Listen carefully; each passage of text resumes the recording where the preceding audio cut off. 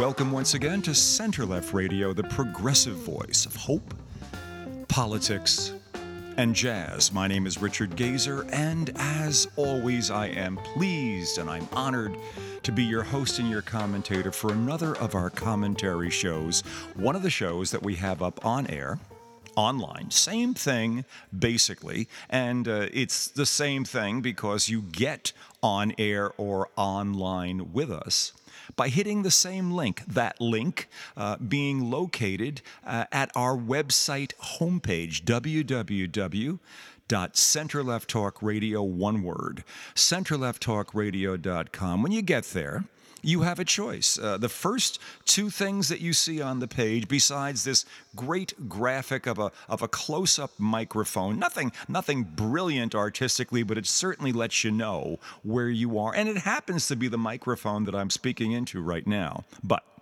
the first thing below that is a pair of links. And the first of those links is a connection to our podcast feed. Now, you may be listening to this show on that podcast feed, or you may have come in through the second link, which is what we call our radio loop, and that is precisely as the name would suggest. The show is running on a separate computer here in the studio. As a loop. It runs and runs and runs 24/7, and at whatever point it happens to be when you hit that link, that's what you'll hear. Well, probably with about an 8 or a 9 second delay between what's coming out of the computer and the time that it actually comes through your source, your internet connected source. Don't ask me why that is. It's certainly not a conscious thing on our part to create a delay, and it certainly serves no protective or legally buffering a kind of purpose as the delays on live broadcasts have in America and have had for years.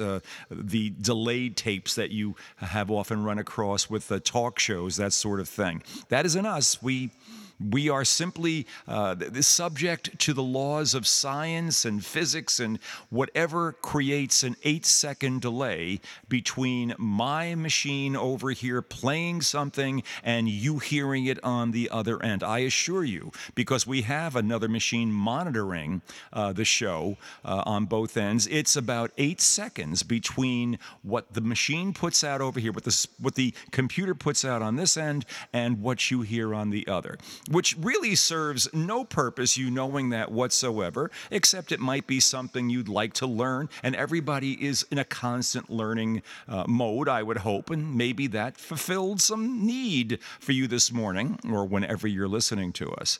But that's simply all it comes down to. Either way, welcome, and I'm so glad you're here with us on Center Left Radio.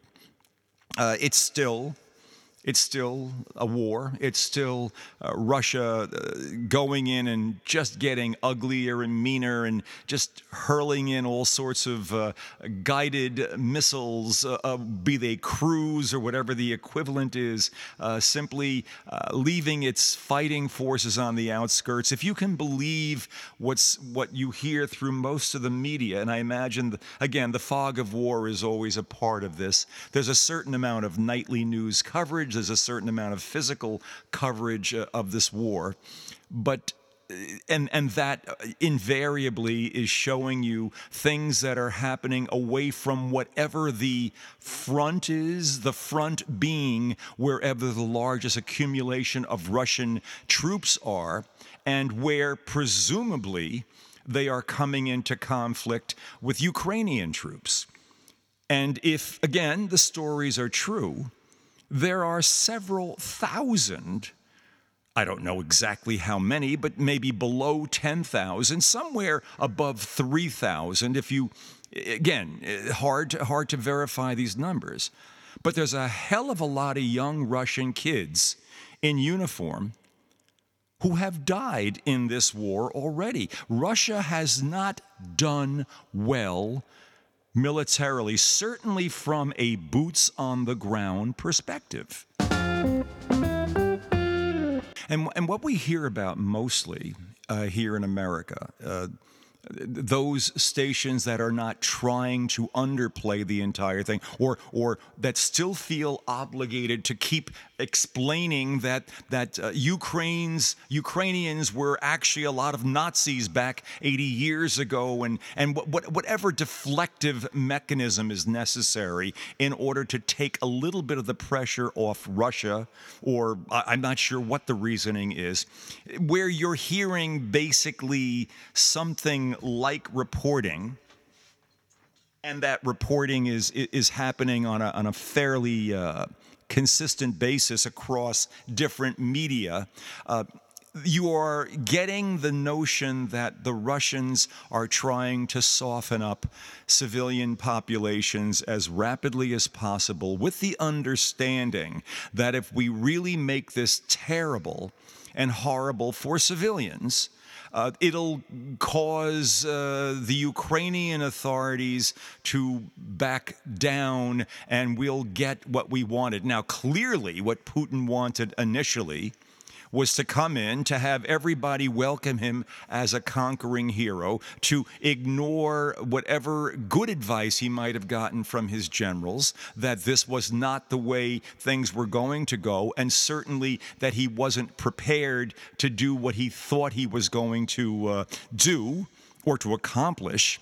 And obviously no one welcomed him as a conquering hero, and instead what we found out is that his army, his ground forces, representing a substantial percentage of all Russian ground forces, so we've been made to understand over time, was woefully ill-prepared, woefully ill-equipped to handle the job of simply toppling Zelensky's government and replacing it with a Russian puppet, which would have solved everything.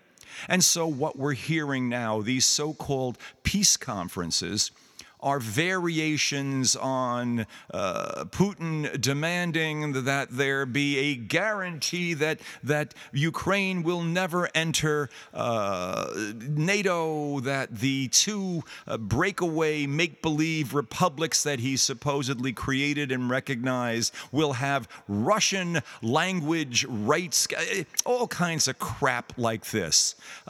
It's Russia protection stuff, and it's basically no longer Russia having to be there for all eternity and claiming the Ukrainians as our Russian brothers who want to be reunited with us, because A, they're not, B, they're not going to be.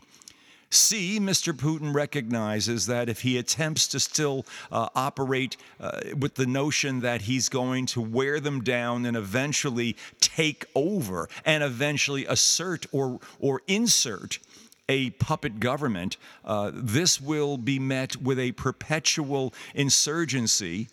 And that insurgency is just going to kill a lot more young Russian soldiers and a lot more people generally.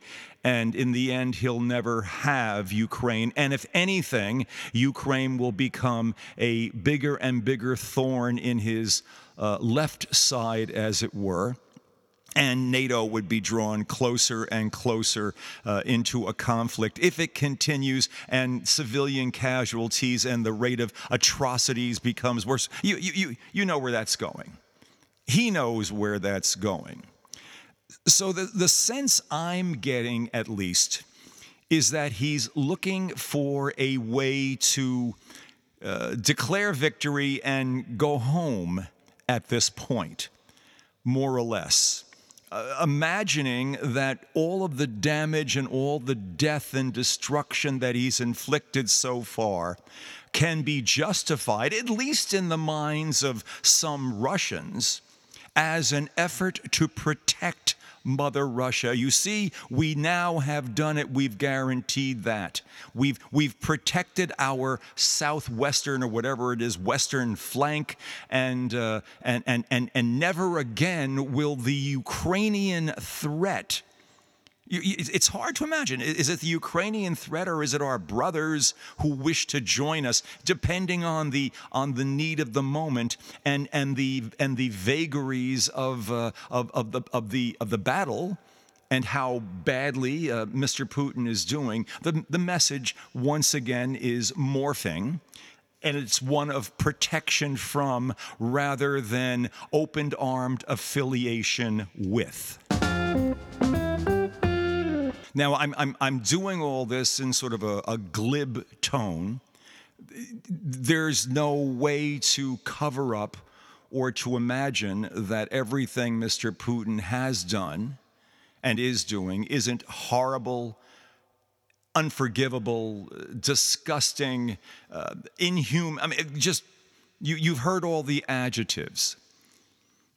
I'm more interested, rather than simply adding to the litany that's already been spoken and amplified and being augmented on a momentary basis, of the horrors of Putin, and maybe we can sort of speculate about whether the World Court will ever officially bring an indictment against him and making him more of a pariah than he already is. I think the larger question has to be, what happens after all this?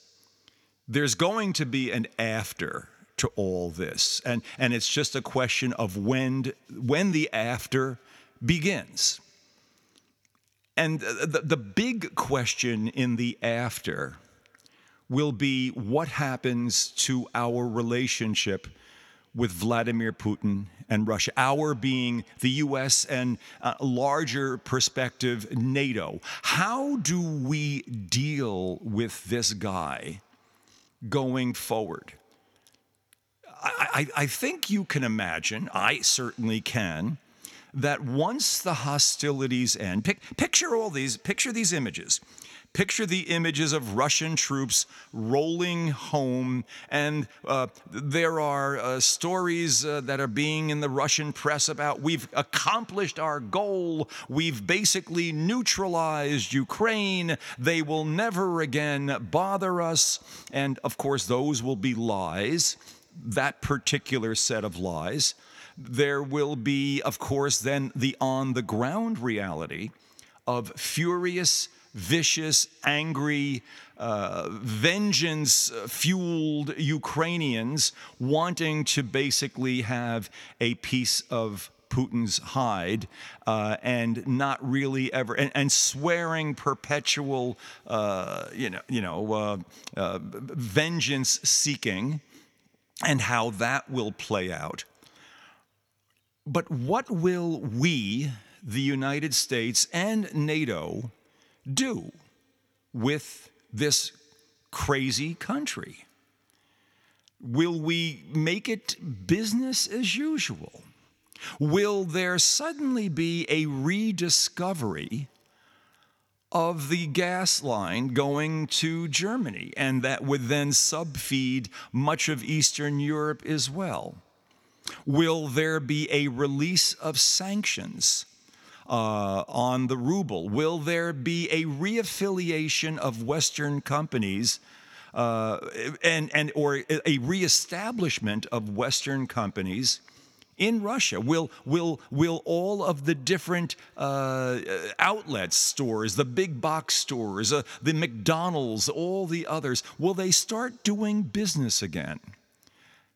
How soon would that happen? Will all of the credit card companies suddenly pop up? Will all of the internet companies suddenly start permitting signals to go in? Will essentially it all go back to a sense of, well, this sort of happened, and it was a blip.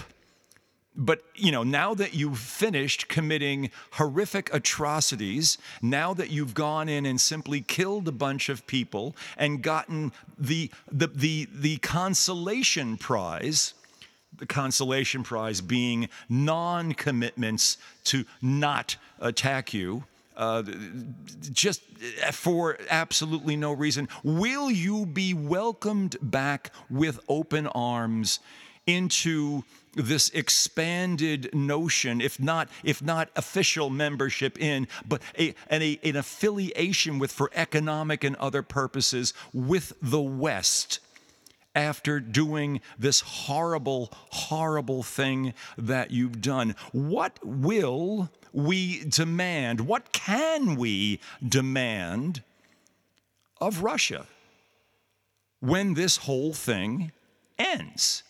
How will we go forward into the future? Will we simply forget it happened? I would suggest that the future of this, the after party, and I'm sorry for the black humor, but the after event, the post-war, which can actually, that period could begin anytime Mr. Putin decides he wants to declare he's gotten what he's got. Well, again, that's more ugly humor.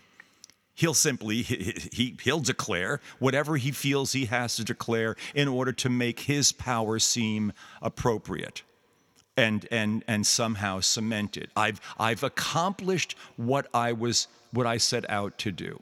Don't notice all of those corpses of young guys, young soldiers that are coming across the border. Don't notice the economic sanctions. Don't notice the effect of all that. I've done what I wanted to do, and the West will forget because we have something they want. We're convenient for them. What is there both a practical and a moral? Is there an economic practical imperative and a moral ethical imperative that will have to kick in on the part of the West and NATO? Hopefully still reasonably organized, in a post-Trumpian way, that will prevent this sort of thing from happening again. And is that how?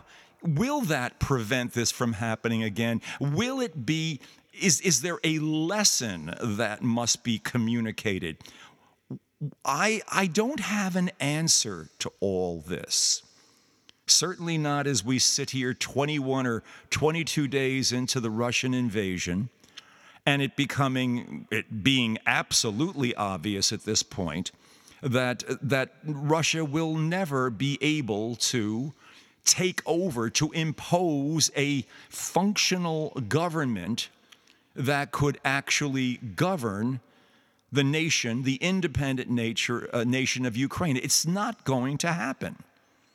President Zelensky has just in the past week addressed the legislatures of the United States, I believe he did Germany the other day, he did Canada, he's done the UK, standing ovations all over the place.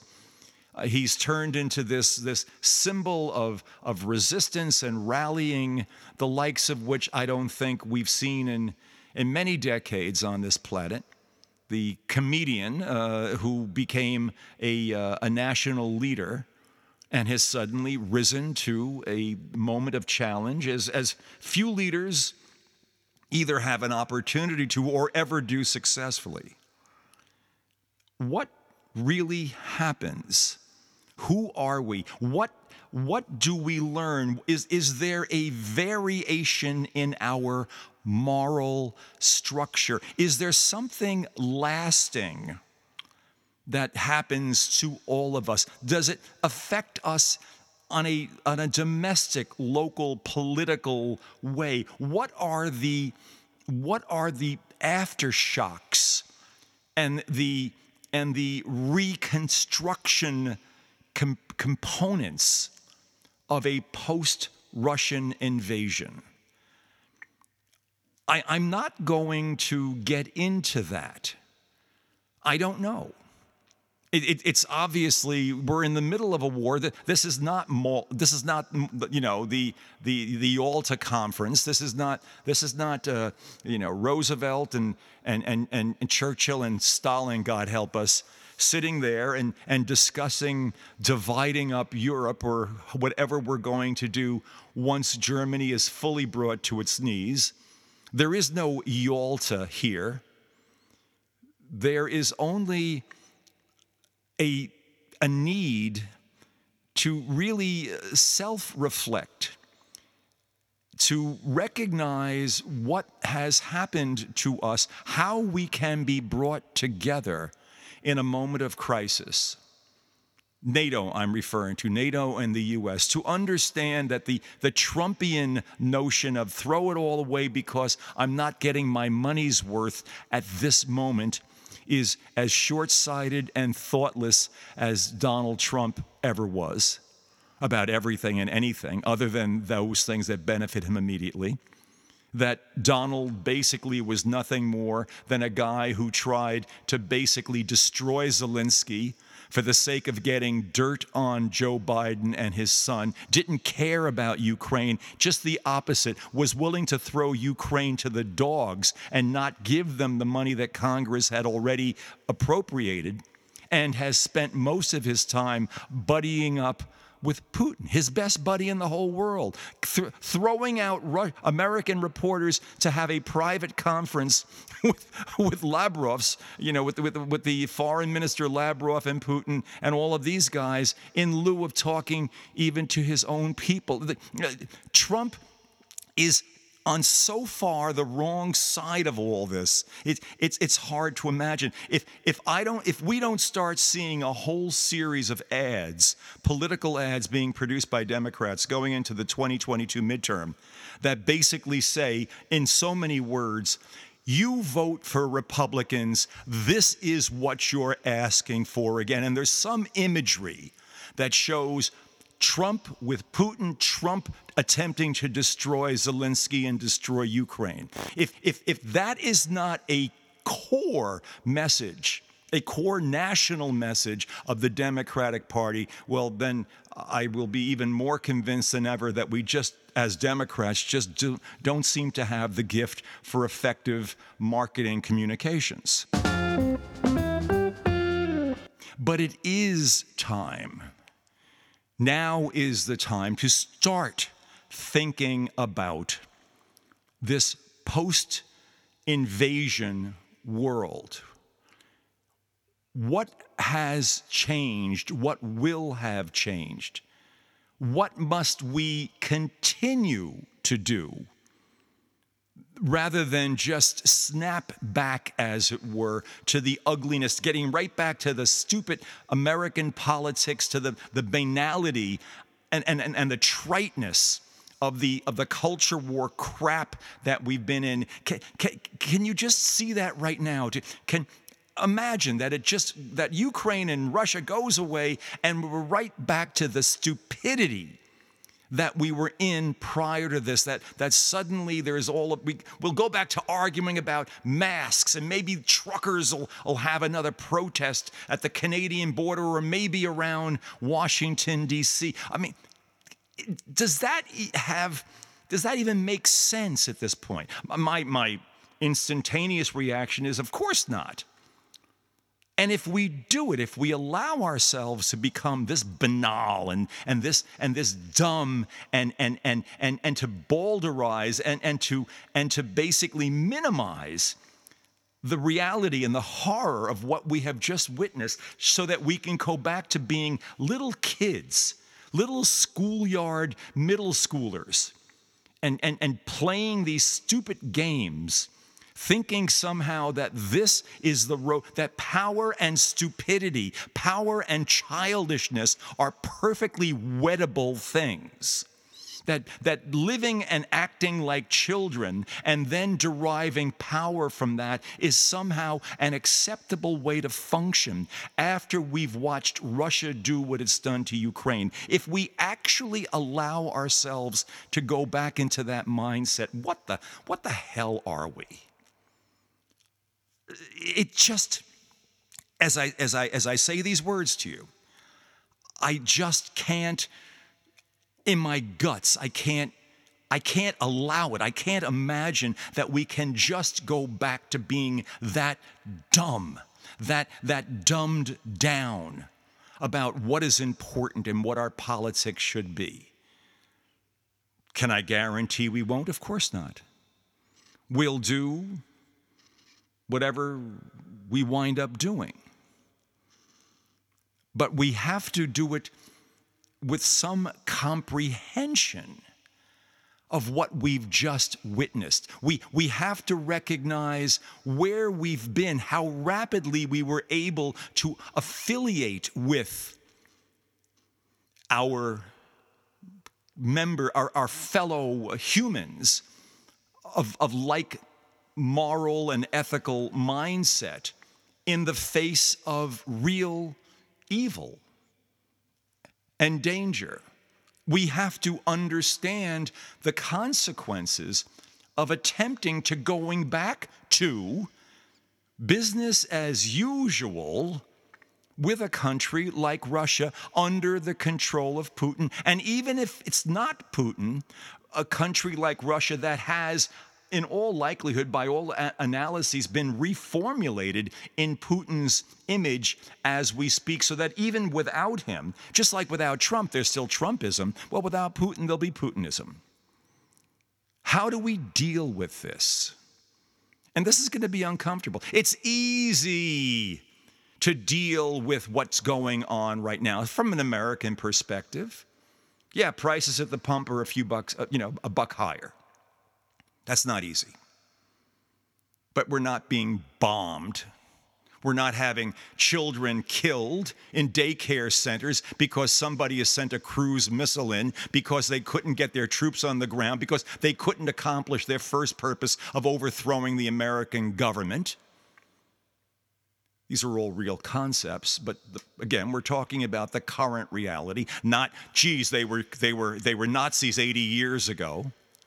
One of Putin's demands is denazification of Ukraine. I guess that somehow must sell well to somebody, some people in the Russian establishment somewhere. Who are we? How do we change? Do we evolve? We talk constantly on Center Left Radio about the need to change, the evolution, the suppression of our fears, the elevation of love, allowing change to happen. And it's only when we let love and hope elevate, when we face, identify, and suppress our fears, elevate love and hope, then positive change will happen. We've had a pretty good run of that. We've had our ups and downs in the last 250 years.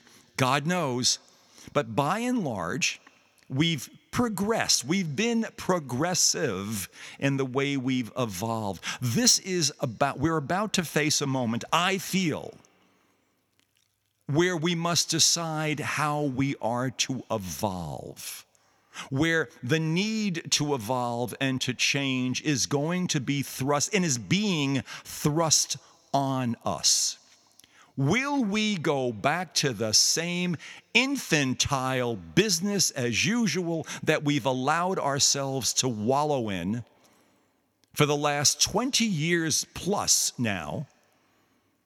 Or will we recognize what we can and should be, what we were meant to be? Will we once again rise at least to the magnificence of our concepts about ourselves, the words that we use to begin ourselves? Will we once again become at least moderately idealistic about ourselves and put it into some kind of practical, operational framework? Will we act like damned adults? Or will we once again allow ourselves to simply regress into the childhood, the Trumpian childhood that we fell into simply because we could, because we hadn't been challenged in any real way? Can we ignore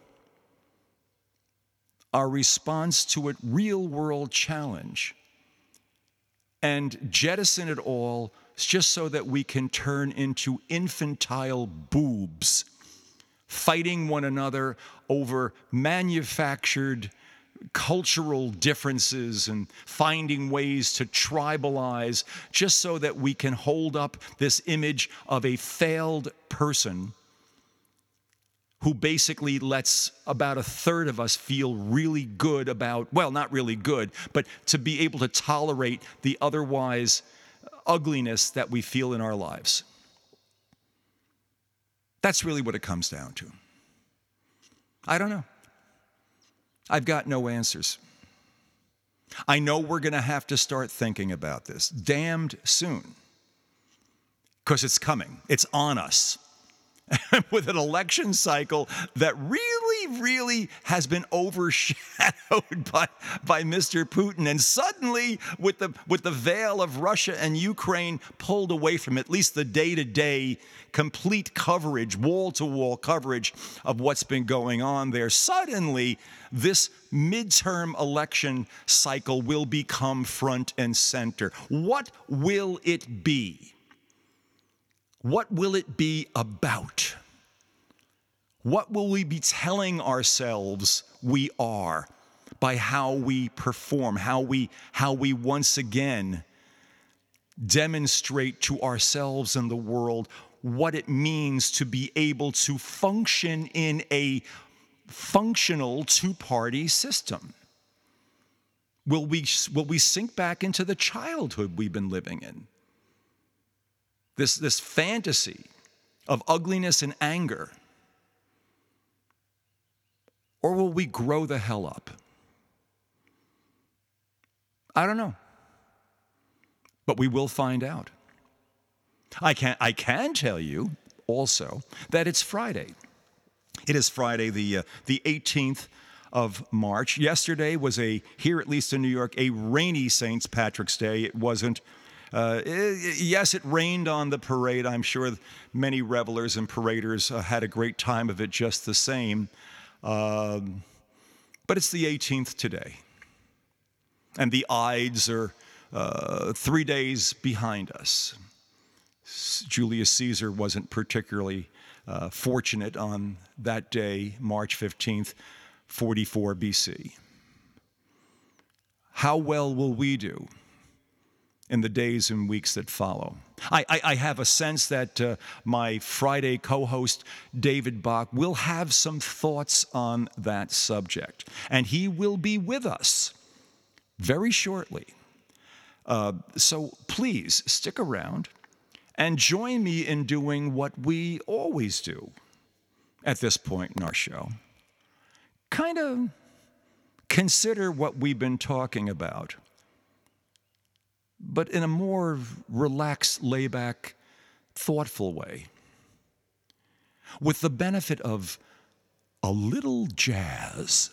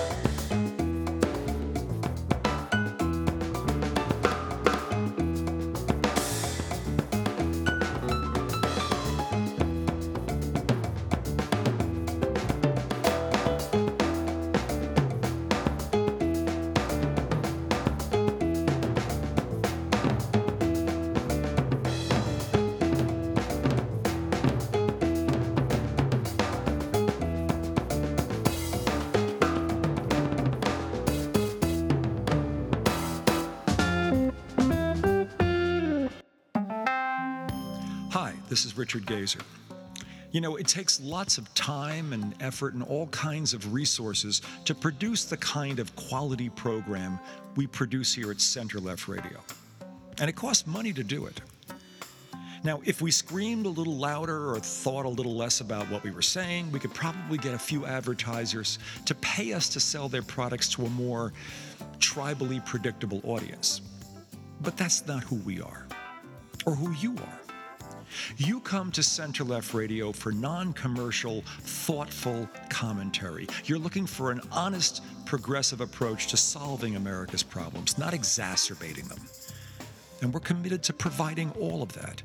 We're one of the few stations offering full-time, non-commercial progressive programming, and we're the only station, the only one, doing it with a combination of hope, politics, and that most eloquent of all original American art forms, jazz. Think of it this way. We support your needs. Now we're asking you to support ours. Take a moment and go to our website, www.centerlefttalkradio, one word, centerlefttalkradio.com, and go to the donate page. And when you get there, give whatever you can on a one-time or maybe a recurring basis, $5, $10, $1,000, whatever you can contribute to make Center Left Radio's unique progressive voice stronger and even more significant as the full extent of the wrongdoing of Donald Trump and his associates becomes all the more evident. And as we seek to hold the House Democrats accountable for the promises they made to the American people during the last election. Yeah, you know what's at stake. And I know, we all know, we can count on you. On behalf of all of us at Center Left Radio, thank you. You're listening to Center Left Radio, the progressive voice of hope, politics, and jazz, and you're listening to us on the web at www.centerlefttalkradio, one word, centerlefttalkradio.com, either our radio loop or our podcast feed. One way or the other, what you're listening to right now is the second half of our Friday show, and with great predictability, not perfect predictability, but with reasonably high probability, I will wind up saying every Friday what I'm about to say right now, and gratefully so. David, what's on your mind? Look, there's not like a huge amount. It's mostly Ukraine stuff. But it doesn't mean that like the Biden administration couldn't be more effective on things. It doesn't mean that like we don't have problems that are just obvious that we can fix. Like, for example, gas prices, the cost of oil has dropped to about essentially where it was at the start of the war. Yeah. Gas prices are like $2 higher where they've been normally. Yeah. There's no reason that we aren't looking at a windfall tax like right now. Well, the Biden administration did say something. They released a piece of information yesterday, and I don't know if this was just for PR purposes and basically to make people feel good. We want to have hearings on gas price gouging, and they want to bring in oil executives. And obviously, we're all being gouged. We know this game. We've seen it too many times. What can Biden do, or will Biden do anything more than any other president in the last 30, 40 years has done when this sort of thing happens? Because we're being gouged. We know it. No, like, I don't think so. Because, well, two things. One, we don't really hold corporations accountable in America. No, we don't. Good point. And two, it's becoming increasingly clear that Joe Manchin is like never going to do anything about this stuff. So I imagine you'd have to require him, and the Republicans can't. Like, if they stepped up to help, then it would prove that they're like, then it would kill their talking points, because they can have a talking point either way. Like, for example, they're saying Biden is not doing enough on Ukraine, and then criticizing him for what he's doing. Like, they had the meeting with Zelensky, and then like 8 of them voted against the aid. Yeah.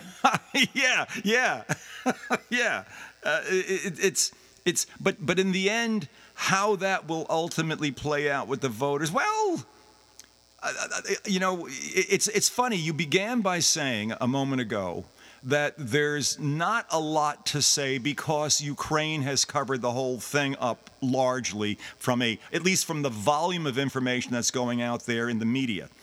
And even what's actually happening on a purely American political level. And I made the same point earlier, saying that eventually this is going to change, that we are going to get back to what? The question is what? Are we going to snap back to the same childish bullshit that we've been going through for the last 20 plus years right now? Or will the experience of what we've done, people being pulled together, will it have any appreciable difference on how we function as a allegedly functional democracy going forward, or will just the normal idiocy that comes with a election cycle force us back, not even just to normal political parameters of behavior, but back to the idiocy and maybe worse of where we were before, with the whole Trumpian element tossed in for good measure? I'm curious as to your thoughts on that. Well, I think we're going to go back to the idiocy. Yeah. I think less of an issue with Trump, because it does seem like he is losing power in control of these people, which is great. But it doesn't mean that like the ideas that he preached are Trumpism is still there. Yeah. Like if you had basically like Josh Hawley spouting Trump talking points, he would be way more dangerous than Trump is because he's smarter. Yeah. So there's that. Like it's not like we're still going to deal with the same nonsense. It's just going to be dumber and more out in the open. We just have the objectively cruel anti-LGBTQ stuff, whether they're going after trans kids or they're going after gay kids. We have just these horrible abortion bans, which we still don't. There's no left-wing equivalent to any type of response to that, which is really cool. I like that. Yeah. We haven't passed a single one of these laws. We have we have whatever's going down in all these schools where they're banning books and stuff. Like Tate Reed, who's the governor of Ohio. I don't remember off the top of my head. He was like a week ago was like, yeah, there's no CRT, and then they passed an anti-CRT bill. But the thing with these bills, as always, is there's no CRT in them because it's not what they're pretending it is. Yeah. So it's not like these things are gone.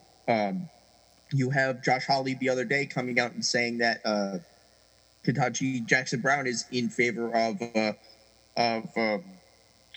pedophilia because of some of her rulings. Like it's not like they're going to be dumber and more violent, and people are still going to vote for them because the alternative isn't great. Like they're not doing enough to make a good enough alternative. You have to do something to point out the fact that the other side is insane. You have to like do stuff. In other words, let me just make sure I understand that point exactly, because that's a very important point. Doing more to make it obvious. Well, just saying the other side is bad ain't enough. It never is. You have to make what you have not only palatable, but a preferable, a desirable alternative. And the Democrats have been basically whipping up a suck stew when it comes up to doing that effectively. And I am in a perpetual state of frustration trying to understand why, with so much to work with, we're just not doing this. I throw out one thought to you. I'm just curious about this. I suggested in the earlier segment that it would be insane not to have the following message, let's say as a national message for the DNC. Some statement to the effect that everybody, if you are voting for a Republican, what you're voting is to bring us one step closer. And then there's an image of Trump screwing Zelensky for the sake of getting dirt on Biden and his kid, and then showing Trump shaking hands and being palsy-walsy with Vladimir Putin. If we can't somehow play that message effectively.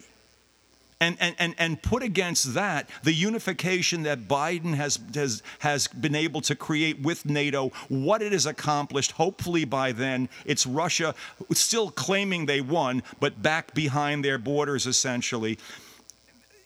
Why can't is that an effective message? Is that one that you believe the Democrats can and perhaps will put out there? No, I think the more effective message is the one where you just play the words of the Republicans, where they've said just crazy shit about like not helping people. We have just first off, just run a list of them saying that American people are lazy. Just run that. Yeah, that's a constant theme. Yeah. If we help you, we only have to help you because you're lazy. That's the implication. Yeah. Then just run the Chuck Grassley tweet from quote from yesterday, where he said that if Republicans are in charge, they will do nothing about lowering the cost of your medicine. The only way it will happen is if the Democrats are in charge. Just run that. Run basically saying that, like, if you want us to be energy independent, vote for a Democrat so that you can have green energy instead of fracking, or instead of just relying on oil. But you're doing though. No, you're doing. Yeah, you are doing both sides of what is it? Not just knocking the Republican, but by quoting the Republican, they're knocking themselves. They're putting themselves on a wrong issue, and on top of that, they're suggesting the solution to the problem. If they may not see it as a problem, but the solution to the problem they're creating is to vote Democratic. Yeah. Point out to, like, there's certain things that they should be able to do. Like when you talk about the voter suppression stuff, stop saying Jim Eagle and talking about the voter ID. Voter ID is the least part of those bills that actually matters. Yeah. If you're going to talk about the voter suppression, talk about the fact that, like, I think it was something like 25% of all mail-in ballots were tossed out in Texas. Talk about, like, the ability for them to alter who is on the election boards. Yeah. Those are the things that matter. Yeah. But I especially like, though, your notion of finding Republican quotes, and there's tons of them out there that basically say, without, I don't know, perhaps it wasn't intentional on their part, but if you want to have a solution, you'll have to go with the Democrats because basically we don't want you to have one. And anyone with any brains knows that if you do get a Republican control of Congress, it'll be back to what it was in the Barack Obama days. Mitch McConnell or whomever, or God help us, the other Looney Tune over there, McCarthy, basically doing nothing or doing damage. Either blocking or doing damage in some way, shape, or form. And in the end, it all gets vetoed by the president. And that's the end of it, which is a crazy way to run a country. My question earlier was, can we, after coming together with NATO and everything and facing this real world issue coming from Putin and Russia, what will it feel like to go back to the won't we even feel more ridiculous and banal and stupid and idiotic? Won't that somehow creep up into the consciousness of most Americans that, wait a minute, look where we just were, and now we're back to this bullshit all over again? Do we really want to go there? Or is that asking too much, do you think, of of American voters generally? I don't know. As long as you, like, point out the fact that they sided with both sides, that, like, it's just messaging. They're just bad at messaging, and it's so frustrating because, like, it's so easy. They're so comically evil. They're so, like, absurd, and maybe that's, like, an advantage for them because the American people are like, no, come on, nobody's actually doing it. Yeah. You got a good point. That's a good point. But instead, we got like Nancy Pelosi reading Bono poems and singing Hamilton. Like, yeah. That's amazing. And here's the other thing: like the people who in the Democratic leadership get promoted is just wild. Like, why is Jamie Harrison in charge of the DCCC? Like, why is he in charge? He lost to Lindsey Graham. Lindsey Graham spent the last month of his campaign saying the most outrageously racist and insane shit I've ever heard a politician. He was actively saying if you're a Democrat in South Carolina, we're going to shoot you. and Jamie Harrison lost to this guy. So the DCCC leadership, he got the DCC leadership as a consolation prize, is what you're saying. Yeah, there's a reason you don't turn to the people who are losing when to try to win. And also, point out that the only semblance of an actual plan that they have, for any policy point, is the Rick Scott memo. Go on. There's nothing. First off, it's absolutely bonkers because it calls for a massive tax hike on millions of Americans who aren't paying federal taxes because they don't meet the thresholds for it. Right. It's just an insane piece of legislation, and it calls for the abolishment of every government program in 5 years, and then they can each individually get reauthorized. It is the only thing, because before that they weren't going to run on any policies. Usually, if you're going to ask people to vote for you because of your ideas, you should actually have some ideas. Yeah, well, no, but crash and burn it's do nothing or crash and burn, and they're both kind of very they're two poles of the same sort of nihilistic notion of governance. Where that goes, well, but they've been doing this for a hell of a long time, David. And it's just sort of baked into how we perceive these people. Again, I keep going back to what we've just seen with Ukraine and Russia and all of this ugliness and watching this moral rising up. And yes, maybe it was too easy because Russia is so comic book bad and we're being so comic book good, but there's real stuff happening in the real world that's out there as part of all this. And I go back to the beginning of the show, you said there's not a lot going on. Why? Because we've been focused on this whole Russian-Ukrainian situation. What are we missing? What is it that we need to do to try to elevate the political conversation to something like the moral and ethical level we seem to be reaching in dealing with the Russo-Ukrainian situation? How do you... There's got to be some way of pulling both of those things into the same general sphere of consciousness. You don't have to run away from the moral and ethical in order to get to the political. Or are we doomed to this at this point? I don't know. I don't have an answer. Yeah, it's hard to reach out for both because these things. This is a war that's being fought directly before people's eyes. Yeah. It's hard to look away from the barbarism and stuff. But you can do other stuff. You can. The president can still talk about some other things. You can talk about policies occasionally. Where he could have aides do it. But it's always good to point out what is happening. I'm glad that it is very hard to deal with the videos and the speech that Zelensky gave and not want to do more. Yeah. But we can't. We cannot. Biden has to weigh, certainly he's been very clear there's not going to be U.S. boots on the ground. Yeah. He has to weigh, it's really easy to say that, hey, he should be doing more by, sending planes and stuff. But you have to understand, they have to weigh these things versus, the response from it. You say, oh, we can't be dictated by Putin's response. It's fuck, yes, we can. The dude's got nukes. Yeah.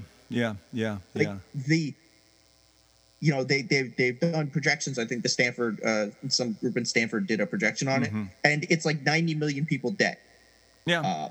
If something kicks off, it is incredibly bad. Oh, also on another underrated point that isn't getting talked about enough, there's another spike coming.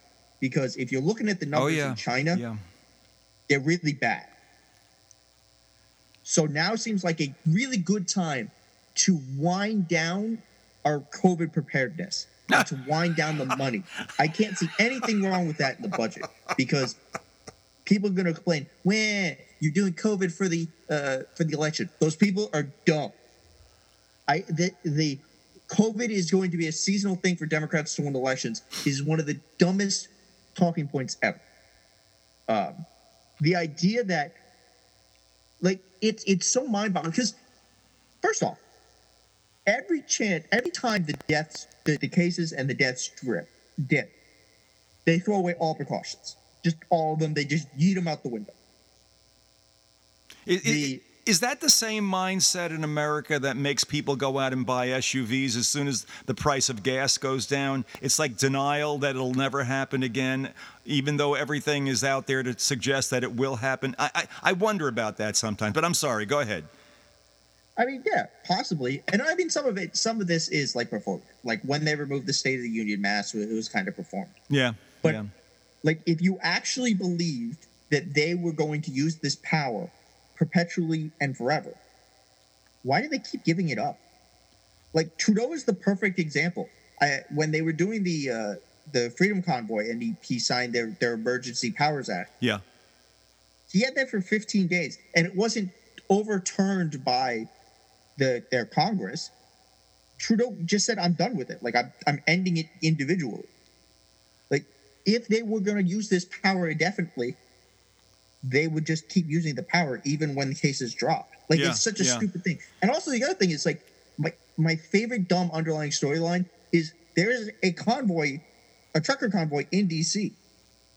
Is it there right now still? It is there right now. It's been sitting there now for how long? It's been sitting around there? Or whatever. Oh, no, they're driving around occasionally, unless it rains or they don't feel like it. I guess these are out-of-work truckers who don't feel like working because they don't feel like wearing masks. They obviously don't have any freight that they're hauling.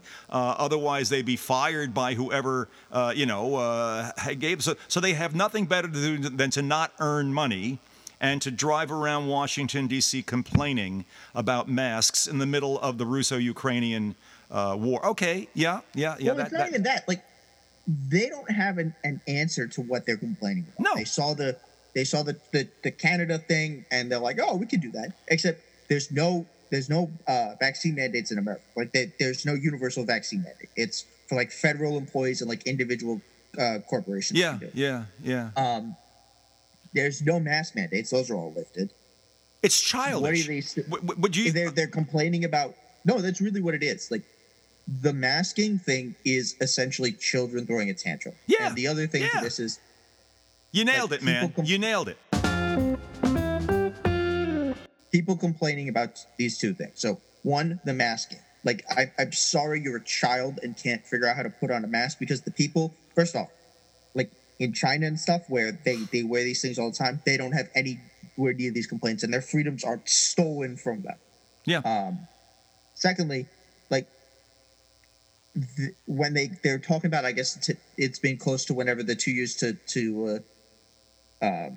slow the 15 days to slow the spread thing was said. The response to that, again, as always, is which mitigation effort did we actually like hit the required number to do to be effective? Right. The answer is zero.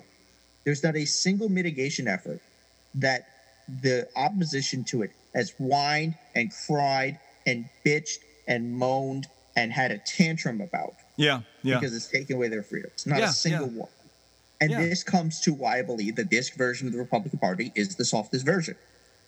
Like, when they talk about previous generations that went to war and had to sacrifice, the American people did not have to do that. When we went to war in Iraq and Afghanistan, the American people didn't have to change any part of their lifestyle unless you basically had a family member who was directly involved. Yeah, this is true. Yeah. And now there's two things. We're being asked to change our lives because of COVID, which obviously we can't do because I'm an individual and I matter more than anyone else. And two, we're asked to momentarily change our lives due to this war. But even then, it's not because directly the war or the American people should be doing it. It's due to corporate greed. That's right. Which is another thing that's driving up inflation, which would be really cool if we, just did an overall windfall tax. Because it's not like these corporations are shy about this stuff. They're like bragging about it. Yeah. A windfall tax, at least on the oil companies. They're making ridiculous profits right now. And there's no connection between the price of oil, like a barrel of oil, New York delivery prices. If you want to really, get this thing down granular, look at the price of New York delivered in oil in New York. Look at where it was before Russia-Ukraine. Look at where it is right now, and tell me why the price at the pump is $1.50 or more higher here in the New York area and other parts of the country, substantially higher than that. Tell me how that works out. Tell me how the pipeline of refineries basically is not able to where did the price go up, and where is that more expensive oil in the pipeline, and how is it ultimately justified to go ahead and charge $2 more at the pump? There's no damned way. And what's happened in I've heard they've had hearings on this in the past. I think you've heard them too, David, that basically you get a lot of doublespeak and a lot of confusing information coming out and layers of potential inputs and variables coming from the oil company, but they never deal with the fundamental. The price of a barrel has gone back down again, but the price is not dropping. When the price goes up, when you even suggest the price going up, you instantly have a dollar jump at the pump. Come on, man, But I don't know. At some point, we're gonna have to deal with this. I just hope that there's some period of residual ethical, moral stuff that lingers after this Russo-Ukrainian situation, because we're going to have to start thinking about the other side of that now. And as it begins to drift away, hopefully, dear God, for the sake of the people of Ukraine, it drifts away. What are we going to be doing with the Russians? How are we going to deal with them? Are they suddenly going to be welcomed back in? Well, you stopped attacking children and killing babies. Come on back in. Let's have the pipeline to Germany again. Or is there something higher that infects and affects everything else about us? Read our political sensibilities. Do we somehow imbue our conversations about everything else with this sense of moral purpose that everybody seems to be joined together with to deal with Russia and Ukraine? From what I'm hearing from you, you don't expect it. I'm always kind of hopeful about these things, but at a minimum, at least we're talking about it. And if people want to hear you doing more talking about it, David, where should they be listening and looking? They can find me on Twitter at Faces Ideas, and they can find me on Twitch at twitch.tv/FreshFacesNewIdeas. I usually stream like Monday, Wednesday, Friday-ish from 7:30 to 9:30 p.m. So sometime today you'll be streaming again. Today being Friday the 18th of March. Okay. Yes. And then on the weekends I occasionally do panels. Yeah. Okay. I undoubtedly, as the weeks go on now, we are going to be getting more and more and more back into the whole midterm political bullshit sort of mode.